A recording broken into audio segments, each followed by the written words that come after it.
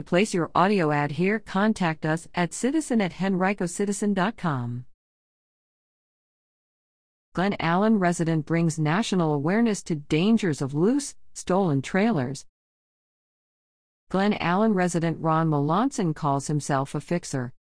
His mission is to bring awareness to the dangers of homemade, improperly secured, stolen or unregistered utility trailers towed by passenger vehicles on U.S. roads. Our issue is fixable, Melanson said of the hundreds of deaths and thousands of injuries caused annually by trailer-related accidents. I am trying to save lives. Melanson's advocacy for roadway safety originated in the early 2000s after he witnessed a homemade trailer fatally strike a woman. After creating the website http://www.dangeroustrailers.org in 2004, Melanson launched a campaign to eliminate these types of accidents through data collection, education and public awareness programs, policy changes, product redesign, and survivor advocacy.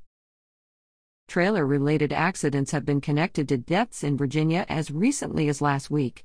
Melanson referenced the death of a man in Amherst County on May 17 involving a tractor-trailer that crashed into a stopped car after an unsecured couch fell into the road. A significant number of accidents result from trailers being stolen or uninspected, Melanson said. In Virginia, a trailer is required to have brakes and be inspected if the actual gross weight of the trailer and its load is 3,000 pounds or more, according to the Virginia State Police website. If the actual gross weight is less than 3,000 pounds, a trailer is not required to be inspected, unless it is also equipped with brakes, according to the website. Over 3,000 trailers have been stolen in Virginia, Melanson said, but only 5 of them have been found. Because stolen trailers are not licensed, there is difficulty ensuring they meet state safety guidelines, such as having brakes or carrying a certain weight limit, he said. Melanson said he was frustrated by a lack of state and federal legislation addressing roadway safety and the proper use of trailers. In Virginia, if you're taking a trailer full of loads, a cop cannot stop you, if not secured, until he sees the load fall off the trailer, Melanson said. The Virginia General Assembly passed legislation in 2020 banning police from pulling over vehicles solely for certain safety violations, including vehicles with defective and unsafe equipment. Melanson also noted that trailer-related deaths are not discussed as frequently as other mechanical accidents, despite their frequency on U.S. roadways.